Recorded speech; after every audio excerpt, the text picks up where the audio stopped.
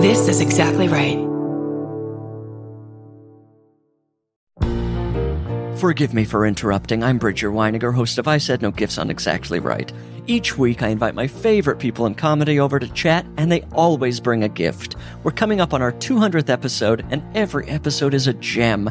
I have welcomed all kinds of great guests, including Cola Scola, Bowen Yang, Robbie Hoffman. It goes on and on and on.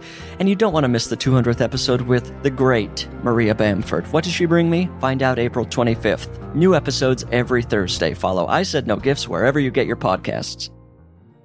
Of the Law & Order franchises, SVU is considered especially watchable. We are the amateur detectives who kind of investigate the vicious felonies these episodes are based on. These are our stories. Dun dun dun!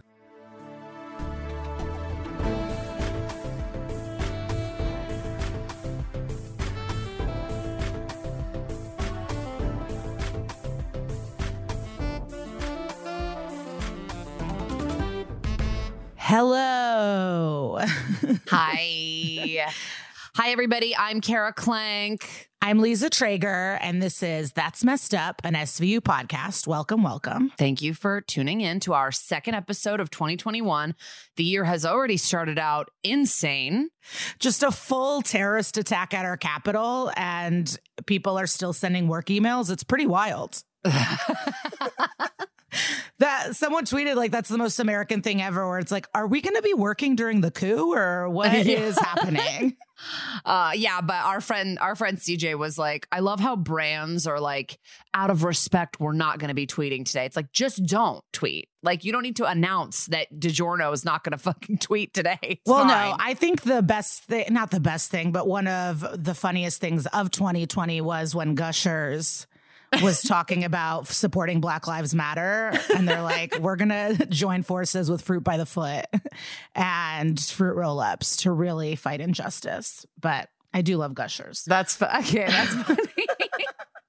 I miss bodegas so much. I would get the 25-cent Gushers and Scooby-Doo fruit snacks on my way home from a night out. I guess this is the big difference between you and me, but I used to get a Ferrero Rocher for 25 cents, like one Ferrero Rocher chocolate. But I like Ferrero Rochers. And I like Gushers. They just weren't at my bodega. No, one time I had a Ferrero Rocher gelato. Oh, me too, in Italy, and it was... Mine was in Australia. Charts. We're so cool. Oh my God, we're so international. Well, we moved pretty fast from the coup, but... Well, no, that was obviously a very yesterday, I mean, honestly, I got like nothing done. I was like glued to my phone. I felt sick. It was crazy because I felt so happy about Georgia first thing in the morning. I was texting you on our group chain with our friends being like, I'm so happy.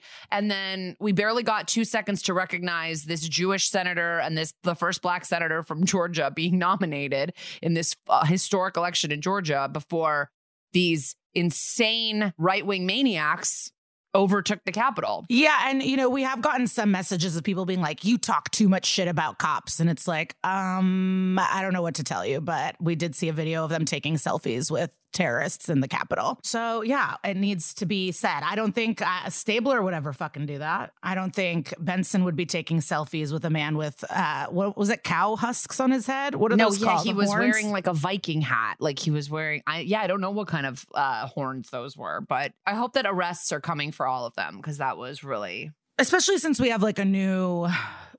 new politicians and everyone coming in. I hope all these people get arrested, like someone with their foot on the desk of Nancy Pelosi. Like I'm staying at like my in-laws condo and I wouldn't put my foot on this table. I just don't understand how they do it. And I'm not married. It's like my sister's husband's family. I don't even know. What do you call that? Yeah, it's in-laws. But that is funny because it feels like they're your in-laws because they're your sister's in-laws. Yeah, it is weird. And like you're close with them. Close enough that they're letting you party at their condo all winter. By partying, I'm just making green beans alone. But yeah. You're having a really healthy new year. You're like on a regimen. You're eating well. You're working out. I'm very inspired by you. I'm just getting bigger and bigger because there's a child inside of me. Yes. And people were so sweet and congratulating you on your baby. Yeah. And Thank you, everybody. Thank you. Some of my friends that I know that are like, I mean, my friends like contacted me because they found out on the podcast. I was like, I'm sorry you had to find out that way.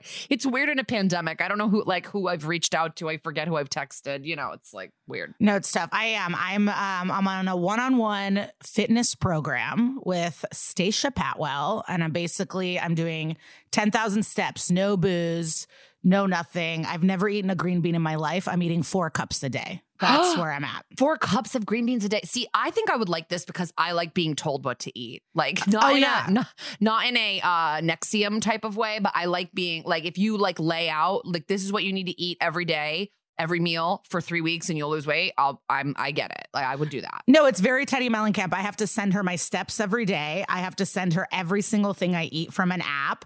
And then she like negotiates. But I have negotiated tricolored peppers into the diet. I was like, I cannot keep eating green beans. You have to give me something. So I'm getting peppers and it's a different way of life. I wouldn't force this on anyone, but I'm excited. And it's not exactly Teddy Mellencamp because it's not 500 calories a day. I'm eating 1,400 calories, but I just want to let everyone know before this, I was eating Taco Bell at least 3 times a week. Pizza puffs. I'm in Chicago. I was going to Portillo's for cheese fries. So this is definitely different. I'm eating 3/4 cups of Greek yogurt a day, and it is insane. I don't know how I'm doing it, honestly. That's what Rosie has for breakfast every morning. Is really? 3/4 of a cup of Greek yogurt. Yeah, but she has it with honey on it. No, I'm not allowed any honey. Yeah, you can't have that. No honey.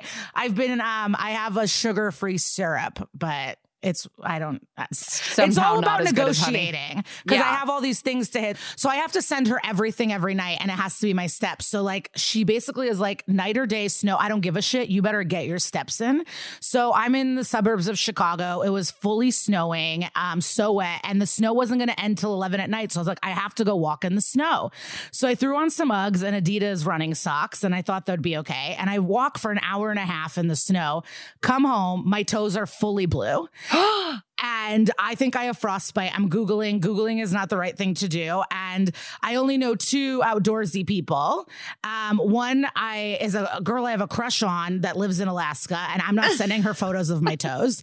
And so then I was like, I have to message Hannah, our producer. And so oh yes, Hannah is so outdoorsy. That's the perfect person. She's just camping constantly. And so I texted her in a panic. I'm like, I have frostbite. I don't know what to do. You have to help me. She's like, I'm pretty sure you don't have frostbite. It goes red. I have to interrupt. It was close-up pictures of your toes. Yes. like the grossest photos to ever receive out of the blue. I was just so terrified. You need to send a warning, I think, before like, hey, I'm about to send you some pretty graphic photos. I was terrified. And then I was like, maybe the socks did bleed onto my toes. And so I was like trying to rub it off. And then she texted me being like, do not rub your toes. And I'm like, well, I already rubbed them. And while I didn't know this, but Hannah is wilderness first aid certified. I used to be as well. When I was a camp counselor, I was a texted Kara. Yeah. So I put my toes in the sink and for 30 minutes while I watched Drag Race. You didn't notice when you were walking around that the water was like seeping in?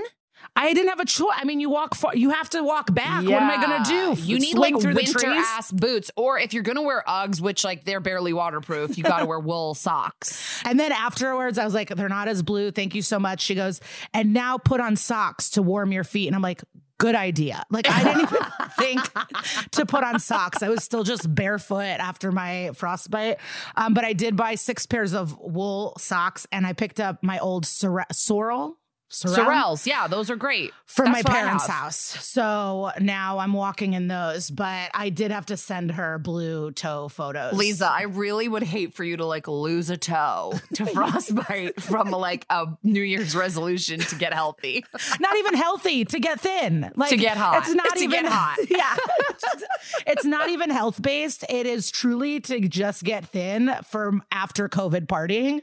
And I was like, I'm going to fucking lose my big toes. Yeah. So thank you for texting me. It was an honor. A true honor. Oh my God. Yeah. And post-COVID, I mean, you're married. It's going to be, I'm sure we're going to party together somewhere, but like, I'm ready.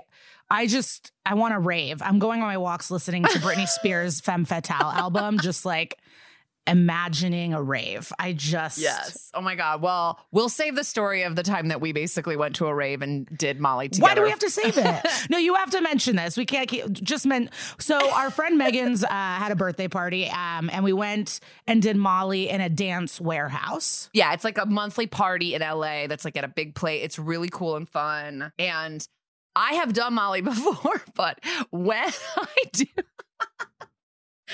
I do it, I'm so happy, but my way of being happy is like engaging with other people. So I'm not just sitting there being like, feel the music and like space out. I'm like talking to Lisa, and this was a few years ago and I didn't know Lisa as well as I do now.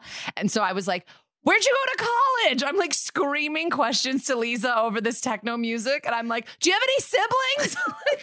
Just insane. And Lisa's like, can I just feel the music and like have fun? I was like, cool, we'll catch up later. Like, it was so ridiculous. It was so fun. And then I finally told you, I'm like, you can keep talking to me. I cannot respond anymore. I'm like, I just cannot respond. I think I did. I think I just kept like saying things to you. And a funny thing, our friend Megan has a podcast and she got a bad review for her podcast, The Greatest, because she revealed that her and her husband did Molly at their wedding. And someone said, I supported your podcast, but now that I know you did Molly at your wedding, you're disgusting, and decided not to listen. She didn't do it like at the ceremony, by the way. She wasn't rolling when she said I do. She said she did it late night. Like, yeah.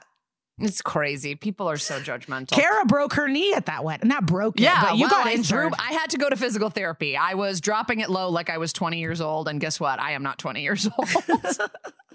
So I dropped it low 25 times and then my knee decided to leave the wedding. So we will get started. Yeah, let's get going because we've got a great case for you guys, a great episode and case for you today. And if you're just joining us, this is the first time you've ever decided to listen. We talk about an episode of SVU. We then cover the crime that it's based on, and we get to interview someone that was in the fucking episode. Enjoy. All right, guys, let's get into Counterfeit. This is a very interesting episode from an early season. Basically, a woman's body is found raped and murdered, blunt force trauma, under the West Side Highway, like a skeevy area where like sex workers hang out. And yeah, whenever it's under anything, I think of the Chili Pepper song Under a Bridge. Under and the I sing bridge. it. That's where crimes happen. Yeah, there's no bridge that you hang out under that's like people are just having bake sales and stuff. So this woman's name is Paula Grace. They get into the back of her car, her trunk, her like BMW is just parked right there with a ton of pills in the back of a drug called Rytex. You know, one of my favorite things happens in the top of the episode. It's when Benson arrives. Yes. Okay. I can't believe I missed this. So the woman's body is found under the West Side Highway. Benson shows up in like a sparkly dress, fresh from a date. No fewer than 12 people comment on it. Like everyone's like, oh, nice dress. Like, you know, it's like, I love when they come from their regular life. They do that a lot to Benson in early seasons. Like, I think they're trying to be like, she's trying to balance a dating life with her cop life, you know? But also, maybe it was a later date in my head when I think of dates. Like maybe it's our generation or this was a long time ago. It's casual. You go to dinner, you go for a drink. There's an app. She looks like she's coming from a ball. Yeah. It's like, what date is this? Yeah. This is a fucking New Year's outfit. And it is truly a New Year's outfit. And she's in it for a while. Like, and every time she moves to a new scene, like the Emmys, like nice dress, like everyone, I'm like, look, I think that wardrobe was just like, hey, for a day, we just put Benson in not a short sleeve mock turtleneck and gray slacks. Like she just wanted to live. Yeah. Can we just have a day where she wears something hot? Like, and it's Benson, if you guys are wondering, she has a pixie baby cut with wispy bangs. Yeah. So that's where we're at with Benson's That's hair. where we are in the Benson hair timeline. Okay. So in the trunk of this woman's car, we find $1 million worth of this drug called Rytex. Of course, they find out that the Rytex is not real. It's a counterfeit drug that basically her company is trying to flood the market with this counterfeit drug so that when her company comes up with their drug, it's going to be a huge success. And she's about to whistleblow on this company with the FBI and reveal all this stuff that's happening with these fake pills. Meanwhile, she's also sleeping with her boss, Regolia, who Lisa wants to call Ravioli. So she's sleeping with Ravioli. She wants him to leave his wife and stuff, and that's just not going to happen. And what's fucked up is everyone keeps calling her ugly. Like, they interview people at the work. Even the boss that's fucking her is like, she's nothing to look at. Yeah, they like, call her mousy. They're being mean. They're being really mean to her. They're like, no one really looked at her ever. They're very vicious, but whatever. Yeah. So I think they think that Regolia has the motive to kill her, but then suddenly there's a second victim. So we kind of are done with this storyline with Regolia. He's obviously going to get turned over to the FBI for this drug scam. And now we're going to meet the second victim, but she's actually has survived. Her name is Francesca Resner. And she says the man who attacked her, dun, dun, dun, was a cop. Yes. And the thing that bothers, I don't want to get ahead of myself, is Finn acts a little defensive. Yeah. Yeah. And this is season 3 of the show. They're definitely still trying to act like cops do no wrong, like cops are the good guys, blah, blah, blah, which we all know is a fantasy in this show.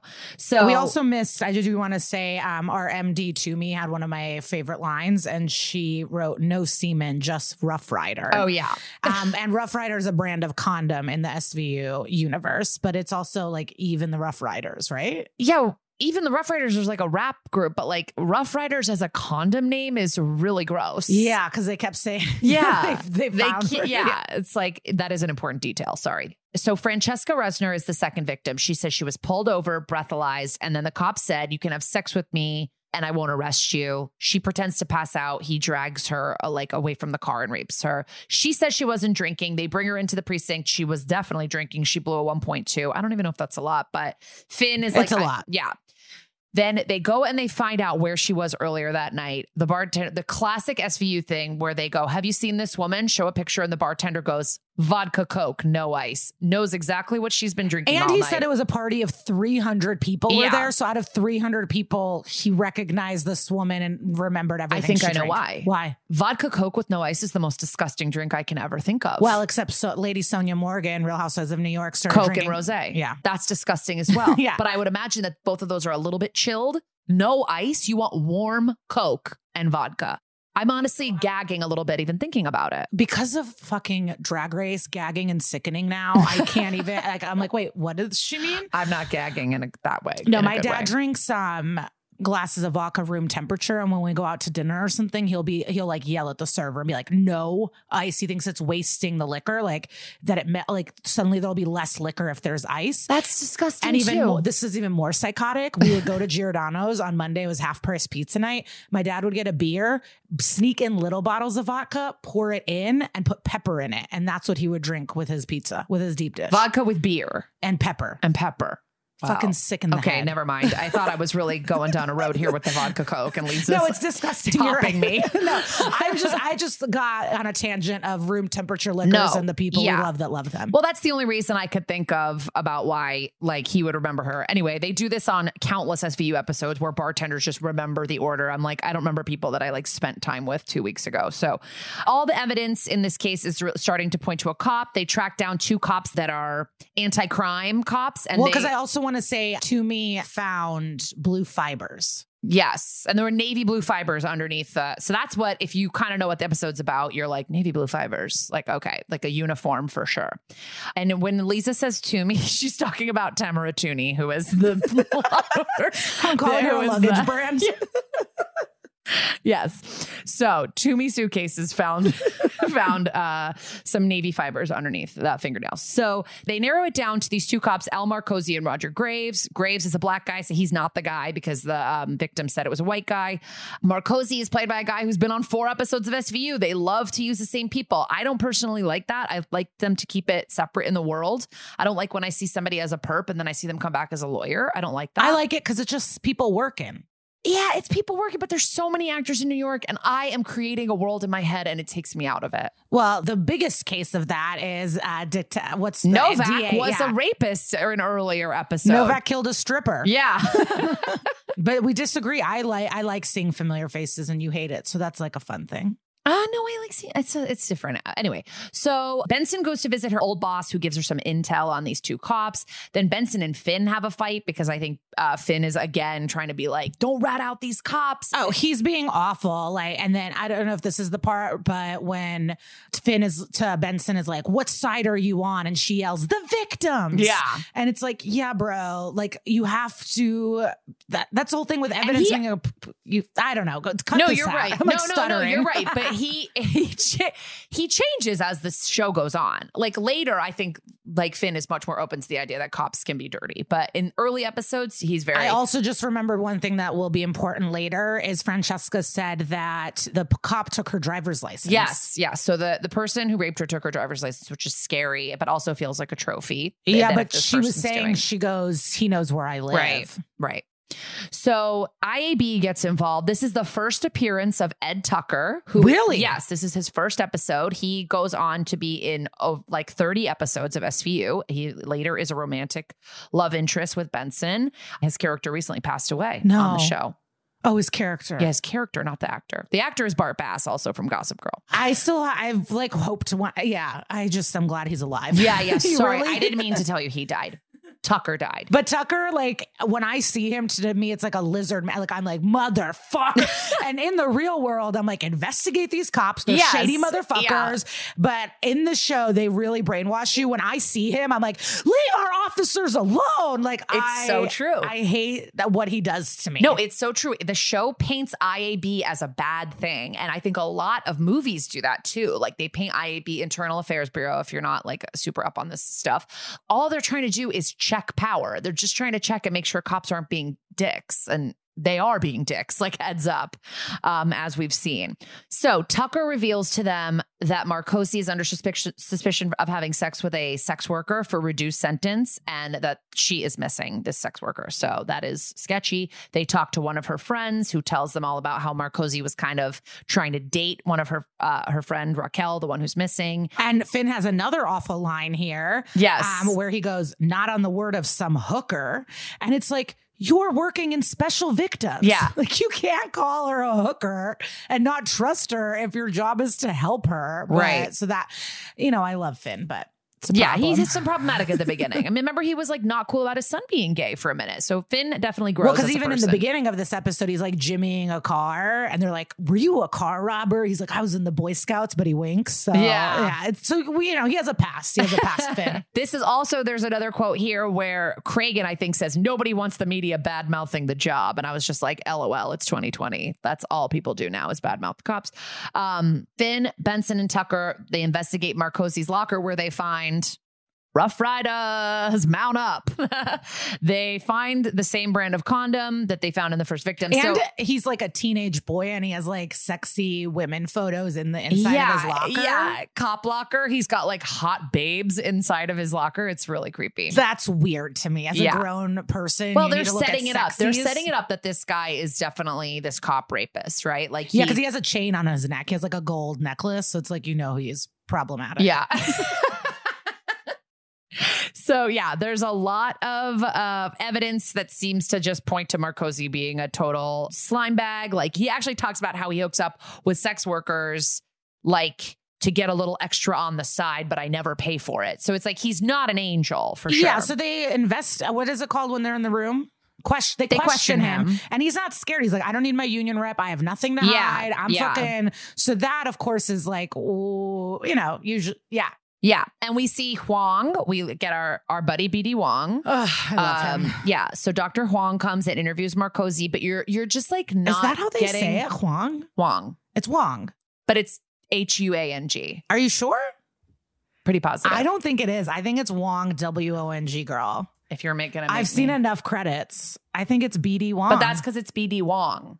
Yeah. His last name is Huang. He's George Huang on the show. I've never it's even right knew here. It. Honestly, it's right here. If someone put a gun to my head, I'd be like, his name is BD Wong, and I don't care. I would hate to see you get murdered that way. I'm so embarrassed being such a fan, and I had no idea that was his name. How you spell it. Yeah, but you're still saying it the right way. They're just spelled different ways. It is BD Wong with a W. We have to cut all of this. No, we don't.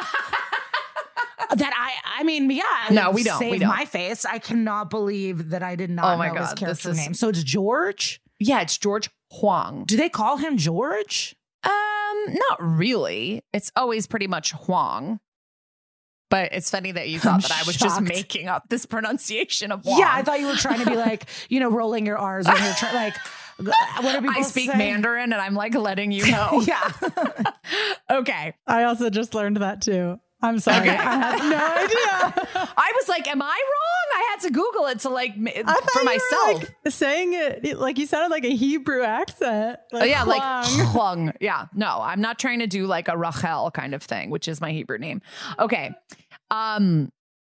So another woman then comes forward saying that she saw the story of a rapist cop in the paper because it did leak, as it always does. And Huang breaks it down that it's like whoever this cop is, it's like the badge gives him power and the gun, and it's all about control, and he keeps the licenses as trophies, blah, blah, blah.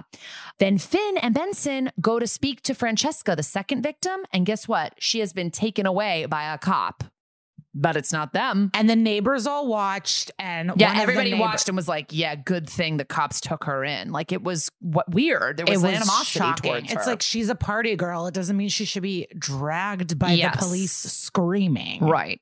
So basically, because this is so messed up. I don't even know who this is, but I wrote perfect messy bun. So the third victim. The third victim has a perfect messy bun. Yeah, I noticed that as well.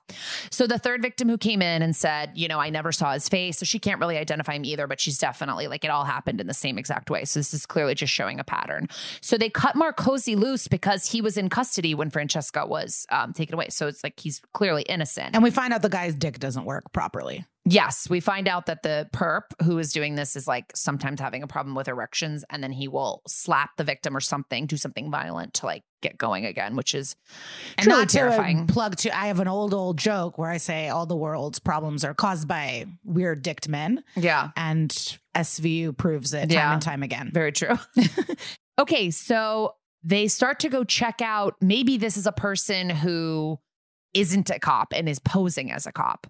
So they go to like these stores that sell NYPD gear because they cross-reference the receipts from this guy's like fake uniform store with a car, because Marcosi had seen a car. Oh yeah. And he got a partial license plate. These people, I bet you're listening and you're confused. And I basically, you know how he was denying being there. And then while he's being interrogated, he admits that he was there, but driving away and then saw someone. Yeah. And he thought it was his boss. Okay. But it wasn't his boss because he ran the plate later, and the plate was a cop type of car, but it was not a police issued vehicle. And that's how they find this guy, Jeffrey Trapani. So they cross-reference it with the records of the store, and they find this guy who's bought like the cop light, the badge, like the whole outfit, whatever. And they find this guy. He works for the city doing like trash pickup. They follow him to a cop bar where he's having a drink. Then this is one of my favorites. I love when they do this shit. They killed it. Finn and Olivia just sit next to him and have a loud conversation being like, we're getting kind of close on this case, and like just drop a bunch of hints. And then they follow the guy. Well, yeah, they're basically implying like you better kill this girl because if she turns up, we're going to find him. So they follow him back to his like lair where he has Francesca tied up, and he's got all of the licenses of all his victims like taped to the wall, and they arrest him. And there were a lot of licenses. Yeah, there were a lot. There were at least a dozen. So he probably killed a lot of women. I mean, that's the thing. It's like he wasn't a real cop, and that was upsetting. But I think a point of this, and like with the IDs, is that the women probably didn't want to come forward because he was a cop. And being a cop, it's like people are going to trust you enough to pull over. Yeah. And then you can abuse your power. But it's this thing where because you're in a uniform, people will open the door to you. And we're going to get into it, like what it's based on. But there are several. Yeah. I mean, most recently, the Golden State Killer was discovered, and he was a cop. So a lot of things that the cops are doing messed up, and one can be just committing crimes outright and using their power. I have an all caps in my notes while I was watching that episode. Like, I am livid. The cop wasn't guilty. Like, I was so mad. But, we watch the show for the twists and turns. So. I mean, because Marcosi still needs to be disciplined for having sex with sex workers, like to lower their sentences or let them off. Like, that's not okay. Yeah. So let's take a quick break, and then I'm excited for you to tell me everything about the real crime this was based on.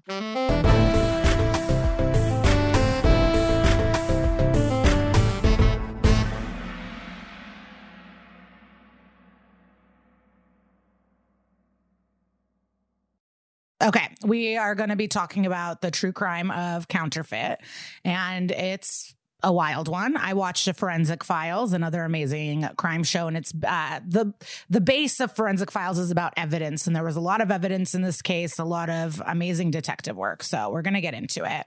Good news up top that's different from SVU. I don't know if it's good. The cop is guilty here. So there's no games, and the cop is so bad. So basically what happened, there was a woman, Kara Knotts. Oh, justice for Karas. With a C. I know. So do you still like her or It's no? the same name though. So she was like beautiful and young and had like budding environmentalist, they said. She was studying to be a teacher. She was in track and field, worked at the zoo, active, like just a really seemed like an effervescent girl. And This was in Southern California, right? yeah, in San Diego. The bad guy's California Highway Patrol, CHP. Oh, right. Chips. Yes. And so basically her boyfriend, also a hot guy, he had the flu. And so she decided to drive to his house, be a good girlfriend, you know, take care of her boy with the flu. And she called her father at around 8 p.m. and let him know, I'm coming home. So then after a few hours, the dad knew something was wrong, and something in his gut was like, I need to go look for her. And he went driving around, and he found the car, her body, and nothing was there. So the car was in what the cops called the tombs, and it's like underneath, kind of like in the SVU episode where it's like it's an exit ramp on the highway that leads to nothing, leads to like a dead end. Okay. And it is creepy, dark, eerie there. It's not like a cool place. The cops come and like from the car, what was weird was the door was open and her purse was on the seat. So that's of course horrifying. Like once you know, she was dragged out of the vehicle or taken out, and they ended up walking and they found her body at the bottom of a bridge. So right nearby, 70 feet away. Oh, wow. So 70 feet away, there was like a bridge. They looked and she was below, and the dad was still on the crime scene because he found the car. And he said that's brutal. They said like when the cops were coming to him, he just knew. And this is like pretty sad. But his response when he found out to the cops, the dad said, I wish you could have known her. She was an angel. Oh. So that was upsetting. And of course, you know, the motive wasn't clear. Nothing was clear about this. And the biggest question for the police were, what made her pull over here? What made her go over there? And obviously, because we know what's about to happen, we know it's the cop. So that was hard for them to figure out. And like Finn Tutuola, this cop in this Forensic Files, they keep being interviewed and he keeps being like, I didn't think it was him. And it's like more and more evidence. He's like, I couldn't believe it. I said, and then it's like, you were wrong. He, you know, there was a true life Finn in this situation. But yeah, so there's no clear motive. There's not a lot of evidence. They do find a yellow fiber. And that is it. There was no evidence of sexual assault, but strangulation, bruise on. So that was the cause of death, is strangulation. Yeah, strangulation. There was a bruise on her face. So no sexual assault. So that's, you know, different from SVU. Then they found evidence of her filling up her gas tank at the Chevron. Okay. So they do have her on video and everything seemed kosher. There was nothing weird happening at the gas station. But at the crime scene, there were two suspicious skid marks. That suspicious is a hard word. Suspicious skid marks is like that sounds like a way to warm up in theater class. Yeah. So they found two of them and they couldn't tell if it was braking or accelerating or whatever, but the space between the tracks was 53 inches. So I guess that's like a big gap. So they assume it's a big car. Okay. So I love evidence-based information like this. Like I think it's so magical. My favorite, Dr. Michael Baden. Oh, I love Dr. Michael Baden. Legendary forensic pathologist. He always says forensics is the dead communicating. Yeah. It's like, I just got chills thinking about it. It truly is like the dead somehow helping find their killers. Yeah. And so it's really beautiful. So they said it was a big car. It had to be someone they trusted since she pulled over. So at first they didn't think cop, they thought boyfriend. Oh. The flu boyfriend? Because he was the last one that saw. There was no evidence, but the sister lived with him and was like, no, I was with him. And it just didn't add up. Yeah. And he would be at the Chevron. Like, it wasn't him. But the cops were like, we only had his word that she didn't leave the house. And it's like, we also have her on tape at the Chevron, but okay. Okay. But sure, guys. So then after this case, it obviously is upset, shock waves, like, what the fuck? This is scary. She was young, beautiful, like blonde. Like, she just had everything of like a classic victim that would get attention. A lot of media. So Craig Pyre, a chip, he goes on the local news to do a segment about how women should protect themselves from this happening to them. And then all of a sudden from that, floods of women start calling, being like, that creep pulled me over.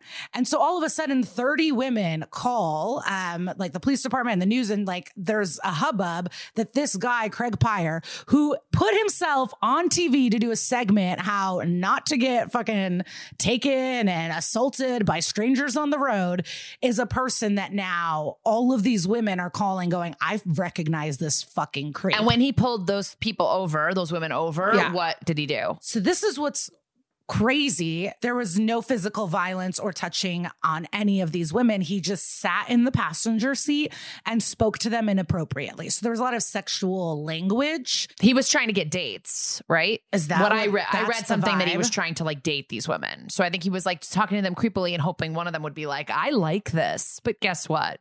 No. It was kind of like speed dates, I guess. Yeah. And he took them to that particular off-ramp. It was like the same off-ramp. I think that was his favorite off-ramp. It went to nothing. Yeah. And so they all went there. So that's obviously a connector. But these women said that he would just ask questions and say inappropriate sexual shit. But that's it. That date thing actually makes sense. Yeah. Because he's obviously a fucking weirdo who can't fuck in the real world. So I can't figure it out. A weird dick man for sure. A weird dick man. So yeah. So then they go to his logs, and in the logs, it says that he was somewhere else. Then they dig deeper. There are erase marks on the logs. Oh my gosh. So like where that log that kept put him somewhere else, there was an erase mark on there. So that's something to investigate. So they questioned Craig Pyre. Obviously, all these women called. It's the same off ramp. Like everything's starting to make sense, except to this one chief who goes, I don't know about. I think Craig is great.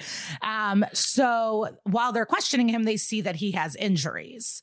Yeah, scratch marks, right? Yeah, scratch marks, and he blames that he ran into a fence. And he named a specific fence, and they're like, the fence height and what you're saying do not add up. Yeah. And that's the thing with the cop. It's like, you should be a little bit better about getting away with this crime. And also bad to the cops, where it's like, why didn't you see that this guy is a fucking freak? You know what I mean? Probably because they're all freaks. But so he's being questioned. They know that there's he denied all of it, and he willingly turned in his uniform. So we go to John Sims, who's a criminologist, and he is looking through the uniform, microscope, figuring it out. And it hits him that in the evidence bag, there was a yellow fiber that matches the badge of this police uniform. And so they do a test, and the jobs are insane. So we go to this next guy, and it's senior research microscopist. Okay. That's a wild job. That is a wild. What does that mean? He's the head of microscopes? Yes. Microscopist. Yeah. So his name is Skip. And there's another Skip too, but who has a different crazy job. We'll get to it. But the other Skip is a forensic odontologist. Oh, like dental stuff. Odontologist. I'm glad you know it all. So we go to Skip, who's the professor wizard of microscopes, and he sees that the yellow fibers are the same. Of course, that could be circumstantial evidence. And the police chief guy, I didn't even write his fucking name down. He still doesn't believe it. So he brings in a ton of other uniforms, and those yellow fibers do not match. So this is like an exact match of the yellow fiber from his uniform that was found with her. Also, on his uniform, there were purple fibers from her sweatpants on him. Still? Yeah.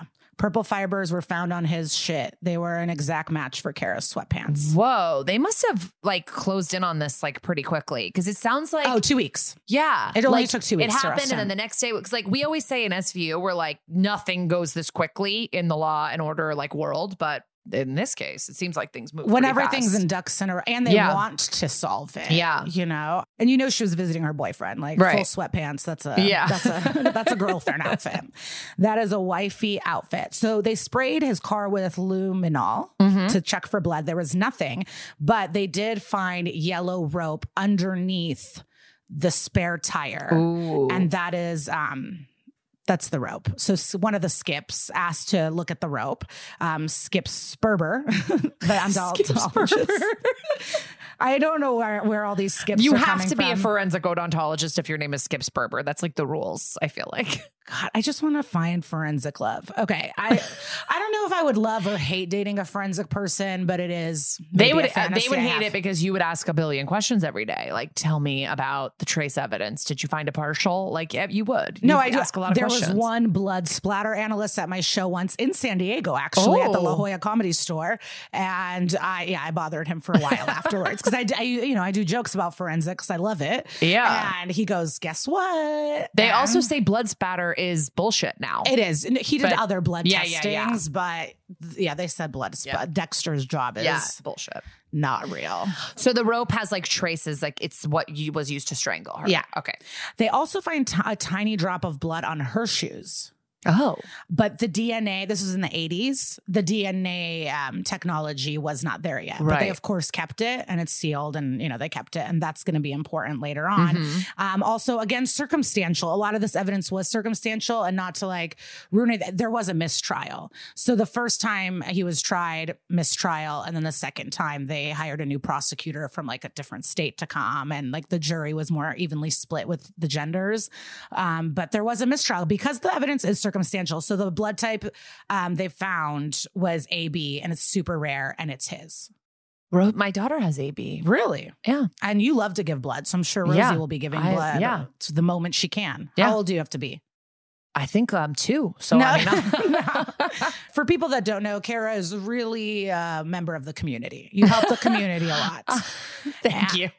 So he's a 13-year vet. He got charged with first-degree murder. And it's like, how did the cops not figure this out? It's just like so fucking weird. It's sad and fucked. And the skid marks were equal to his car. They were obviously a police car. And they figured out that the bruise on her face was a flashlight, a police flashlight. The same size. Again, circumstantial. They couldn't prove it. But the marks left are the marks that would have been left by a police flashlight. And, those are fucking heavy as fuck. Yeah, like a mag light.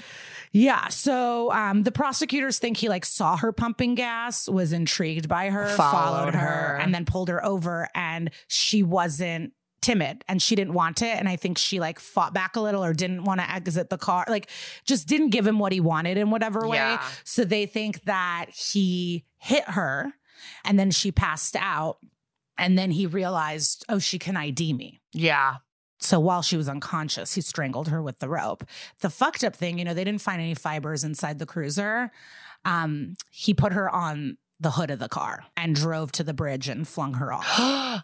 So, calculated and very fucked up. Fucked up. She didn't have to. It was just because he wanted to keep his job. He loved being a cop. Like that's what all of the coworkers said. That he was upset. I think that's what we're finding. If you're a cop, you should not want to be a cop. Then you could be good. Like if you've always wanted to be a cop, something's unhinged in there. Yeah, they said that he had a hot pencil. That he loved it. Like his whole identity was being an officer. What's hot pencil mean? Like that he was ready to write up tickets. Yeah, okay, he was like handing tickets to everyone he could.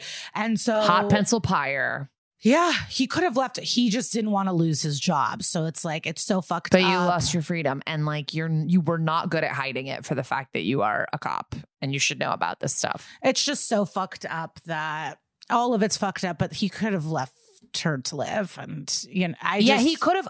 Honestly, this sounds terrible, but I feel like he could have like framed it that she tried to attack him and that he did it in self-defense. Like, then it's just he said, she said, and she gets to live, Yeah. Like, did he always have it in it? Is it his first victim? Like, we don't even know. And then also, like, all those other 30 women could have said something too. Like, why wasn't he ever scared of that? That's going on wild. the news That's when so all many these women that no one would report it or like get a badge number. But that's also the 80s are different than today. Like, I mean, I definitely would be like, what's your badge number? Like, or, you know, a cop getting in your car is creepy. Then like some of the advice he was giving on the news was like, if you're about to be pulled over, or maybe it was something else I saw, but like you ask them to call more help. Like you don't get out. Like you call the police and you double check, or you're like, you send the chip, like more police over. Like if you, when the guy was the fake cop, like if a fake cop pulls you over and you don't know, you could be like, you should call NYPD by, like, make sure.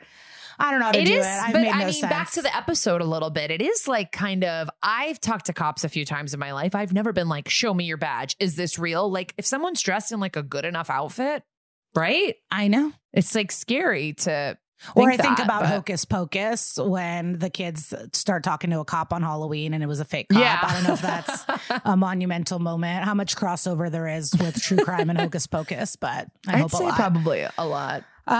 So it was all pretty upset. You know, Kara felt threatened, tried to go. He hit her. It's really awful. And they mention how it's interesting that one yellow thread from his patch is why he was got his nail in his coffin, kind of. Yeah. But then you're probably going to get to this, but I was reading a little bit about this case that, he's been up for parole several times and they've offered him to submit his DNA and he denies. He still maintains his innocence, but he won't give DNA. Yeah. So they have the blood from the boot. Right. So he keeps saying he's innocent. So they're like, listen, dude, we got the DNA. Like, give us your DNA and we'll clear you. And he's like, nah. Yeah. So he's obviously guilty because who wouldn't use new technology to clear their name and get their job back? And you could probably sue the state, you know, like you could do so much. And he got 25 years in prison. But he keeps getting denied parole. Yeah. Because he's been up for it a bunch of times, like in the past 10 years, I feel like, and he's not. And then this is a nice sad ending. The dad was visiting that spot and actually had a heart attack and died. And on the spot where she died? Yeah, like a few feet away. They set up a bench and garden there, and they do upkeep to it because they love and miss their daughter so much. And he was there visiting and had a heart attack and died. And he just was going to join her. Yeah, in heaven. Yeah. So if you believe in that kind of thing, I mean, I wonder what advice he gave. I don't know what I would do if I was like but it's also different. Like let's say I'm speeding on a highway, there's lots of cars. I see a truck, there's a McDonald's 100 feet away. I'll pull over. Yeah. Give me a ticket, whatever. Yeah. There's like lots of evidence. There might be cameras.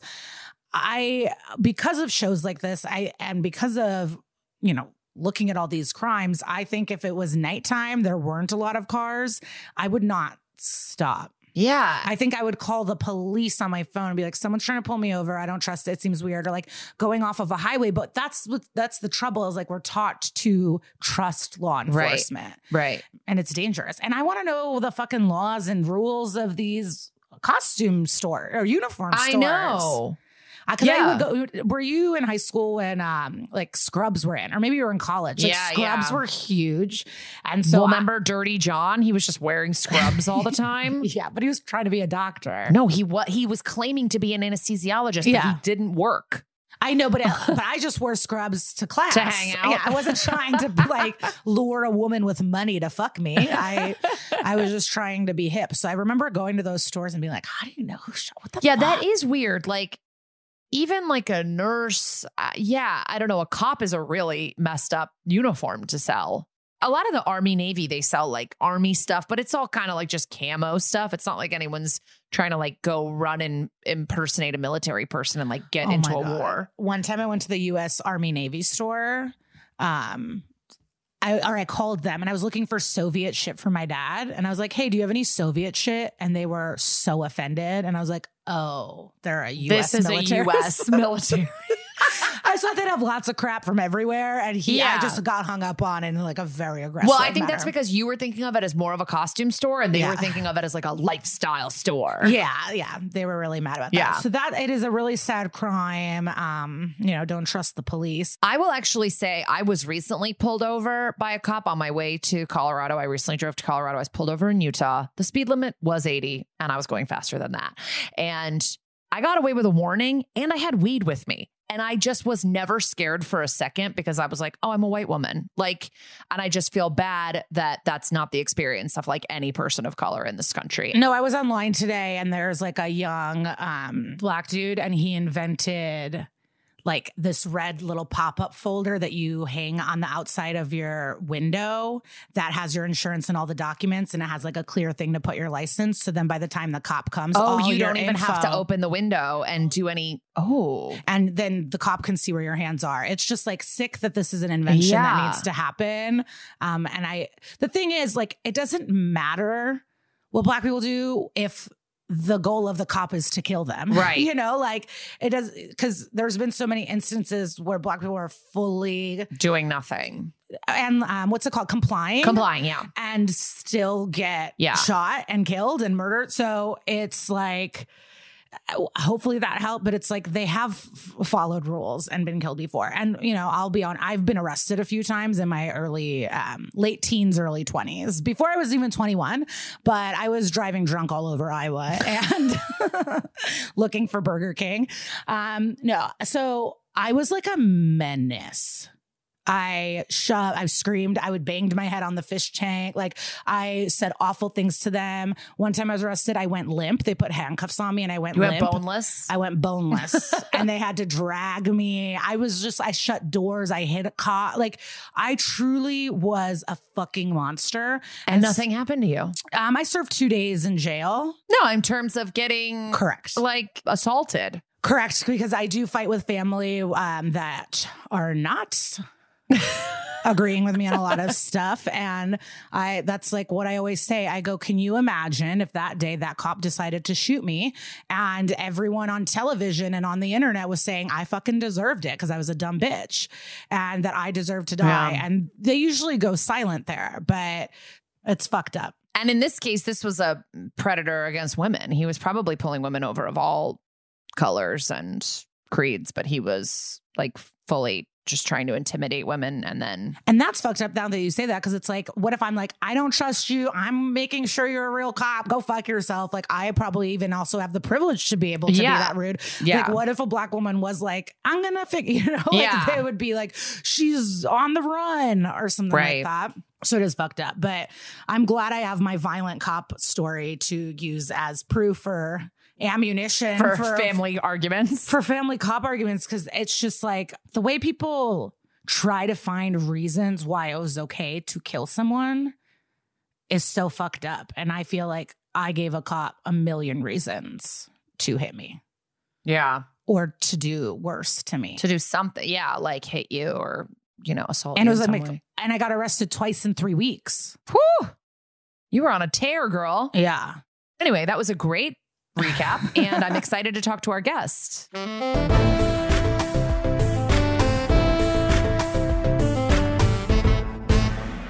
Okay, time for our guest interview. We're so excited to have this next actor on the show. He is a Law & Order staple. I believe he's been on, if not all of the franchises, he's definitely been on Original Recipe and SVU. People know him as Danny Noonan from Caddyshack. He also has recently appeared in City on the Hill with Bryan Cranston on Amazon. He's been on Sneaky Pete. He has honestly a very, very big IMDb that you should check out. And we just will a little note really quickly that his audio starts out a little shaky because we are in quarantine, but just stick with it. It really clears up. And guys, we're really jazzed to talk to Officer Marcosi himself, Michael O'Keefe. Well, what's amazing about you, Michael, you've been multiple characters in SVU. We're talking about the episode Counterfeit, but you've played priest, cop, and dad of victim. Right. Don't remind me again what happened to that episode. So Counterfeit, you're like a bad cop, but you're not the baddest cop. Like you don't end up being the murderer, but you just have sex with sex workers. But you end up helping the SVU unit find the bad cop. And it's like a person pretending to be a cop. I'm the red herring in that episode. Yes, exactly. And just so you know, it could sound to some people off-putting that actors need to be reminded of what they actually did when they did that. But it's one of those things, especially with Law and Order, like, to have you remind me of the show is like, right, yeah, okay. Yeah, I did that. Okay, yeah, now I'm back. I remember this now. Well, to be fair, it was season 3 and the show's beginning its 22nd season. So it was a little bit ago. We don't blame you for kind of forgetting. And you've been acting. Yeah, you have like a bunch. Didn't I do another SVU with Amanda Seyfried? Wasn't she? Yes. Yeah, that's the one where you play the dad. Father, and then they thought I was the bad. Once again, the red herring. But then you were a priest and you were bad. That Yeah. That's the one where you had the gay lover, right? And he was taking money, yes, which was more or less ripped from the headlines. Yes. So out of those 3 episodes, I know it's like a little bit, you're kind of searching your memory for them, but was there a favorite of your roles? Like, did you love playing the priest more than the cop, more than the dad, or? No, I mean, it was great to connect with Amanda because we ended up becoming friends again later on in life because she actually married an actor I'd worked with, Tommy Sadowski. They now have a daughter named Nina, and Amanda and I just did a movie at the end of last year, beginning of this year, that's going to be on Netflix called Things Heard and Seen. So that relationship was great.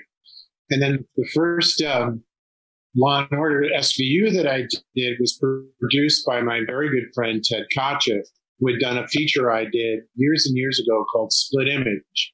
So this all gets tied together. When I did the movie with Amanda, I played a sheriff searching for her murderer. She gets murdered in the movie. And, plot spoiler. And and my wife in the movie is Karen Allen. Oh, love Karen Allen. Right. Well, when Ted Kotcheff directed Karen and I in a movie 40 years ago in 1980, in which we played lovers.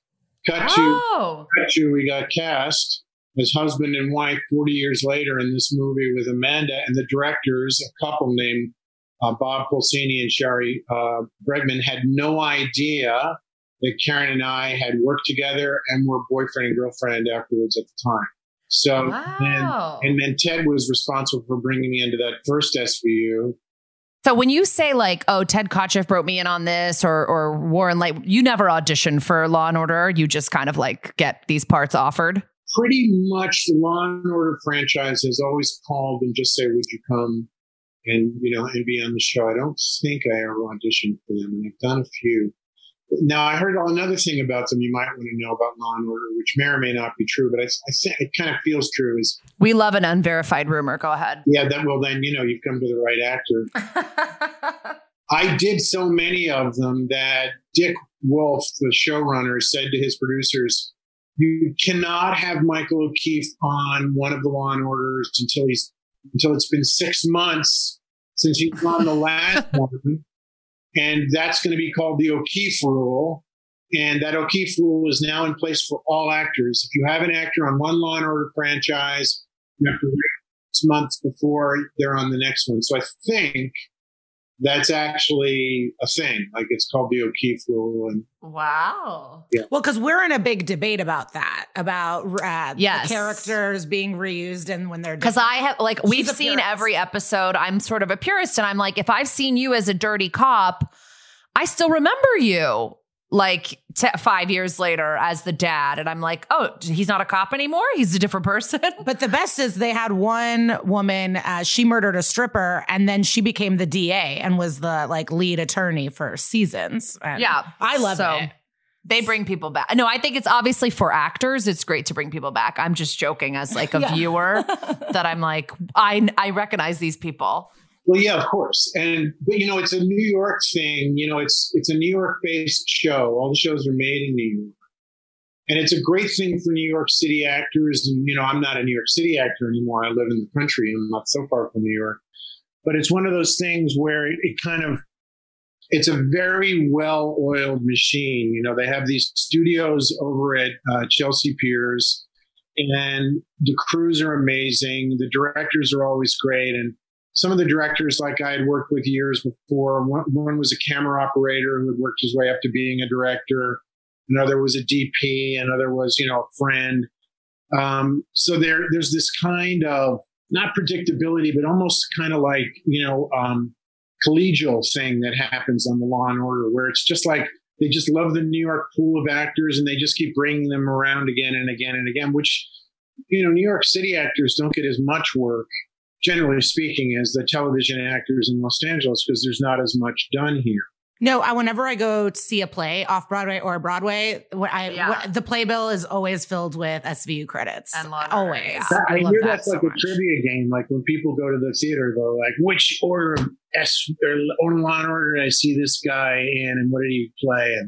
And the thing, when you're playing a guest star on those shows, whether it's SVU or the original, whatever it is, you're always the criminal of the week, or, in the case of Law SVU, the perv of the week. Because the regulars are the ones who have to have the moral high ground, and somebody else has to, allow them that. So you're always being called, and it's like, you have an order to do SVU. You're like, yeah, okay. What did I do? Well, that's why the Counterfeit episode was exciting, because we obviously assumed it was you the whole time. Yeah. Yeah. And there was a little twist. Michael, I know you mentioned the Netflix movie can you say again what the Netflix movie is called that's coming out? Called Things Heard and Seen with Amanda Seyfried and James Norton. I'm really looking forward to seeing that. And I did a pilot with John C. Reilly for HBO about the acquisition of Magic Johnson for the Los Angeles Lakers, and he plays Jerry Buss. And I played Jack Kent Cooke, the guy who sold Jerry Buss to the Lakers. And I'm doing this little bit on City on a Hill for Showtime with Kevin Bacon and Aldous Hodge. Wow, you're busy. Well, that's awesome. Well, our listeners will all know where to find you and look out for your work. And thank you so much being for taking the time. Oscar-nominated guest for us. That's pretty thrilling. Well, I'm thrilled to be here. I'm glad you guys gave me the nod, as it were. It's nice to be singled out. So see you, SVU fans. See you later.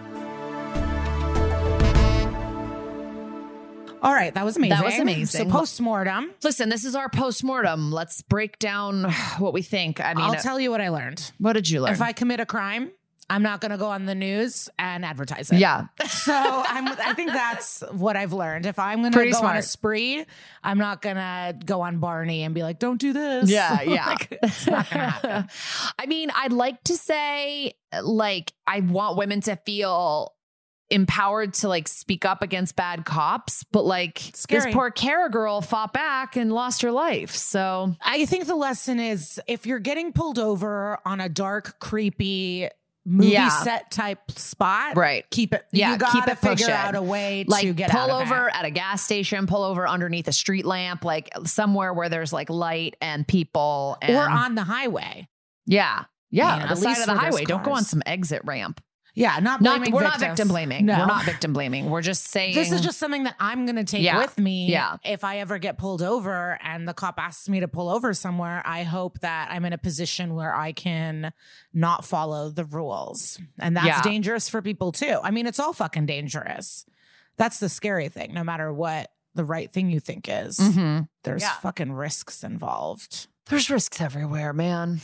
Also, a lesson from the episode is beware of people that are police junkies, people that love cop stuff and are I want to dress up like a cop. I want to buy. Yeah, they have a lot of books about killers, cops, criminal justice. Yeah, and they're not going to law school. Yeah, that's actually a really good one. I also want to say, don't let your boss pay for your apartment. Yeah, come on, guys. That's fuck your boss, but don't get it. I take it back. Have your boss pay for your apartment and cheat on his wife. Who cares?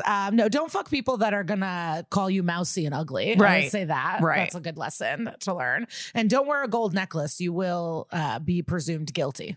As I'm wearing 2 gold necklaces. I think my major takeaway also from the episode is vodka and Coke with no ice is the most disgusting drink I can think of. Yeah. Okay, now it is time for What Would Sister Peg Do, which is our weekly segment where we give you some resource or an action item to do that is related to the episode. Today, we would encourage everybody to join Kara Knott's family in writing to the California governor, Gavin Newsom, to block an early release for Craig Pyer, the officer found guilty of murdering her. He is allegedly eligible for an early release due to COVID and overcrowding. They have, for some reason, deemed him to be nonviolent. I disagree. This is an officer who harassed his position for years and finally escalated to taking someone's life, and we do not think he should be out on the street. So if you guys go to our show notes, there will be a link that takes you right to an email form that will help you easily write to Governor Newsom and tell him you'd like to speak out against an early release for Craig Pyer, and we plan on doing that ourselves as well. Next week, we'll be doing A Credo, which is season 20, episode 5, and it is a good one. As always, Hulu has all the episodes, Peacock. We had one person write in saying she has all the DVDs, so you can always invest in those as well. And if you are driving right now and you're like, you can't write down what our next episode is, remember that we do post it. We are now posting it in our show notes, what the next episode will be. And we are also posting it on our social media, both our Twitter and our Instagram, every Thursday. See you next week. Bye.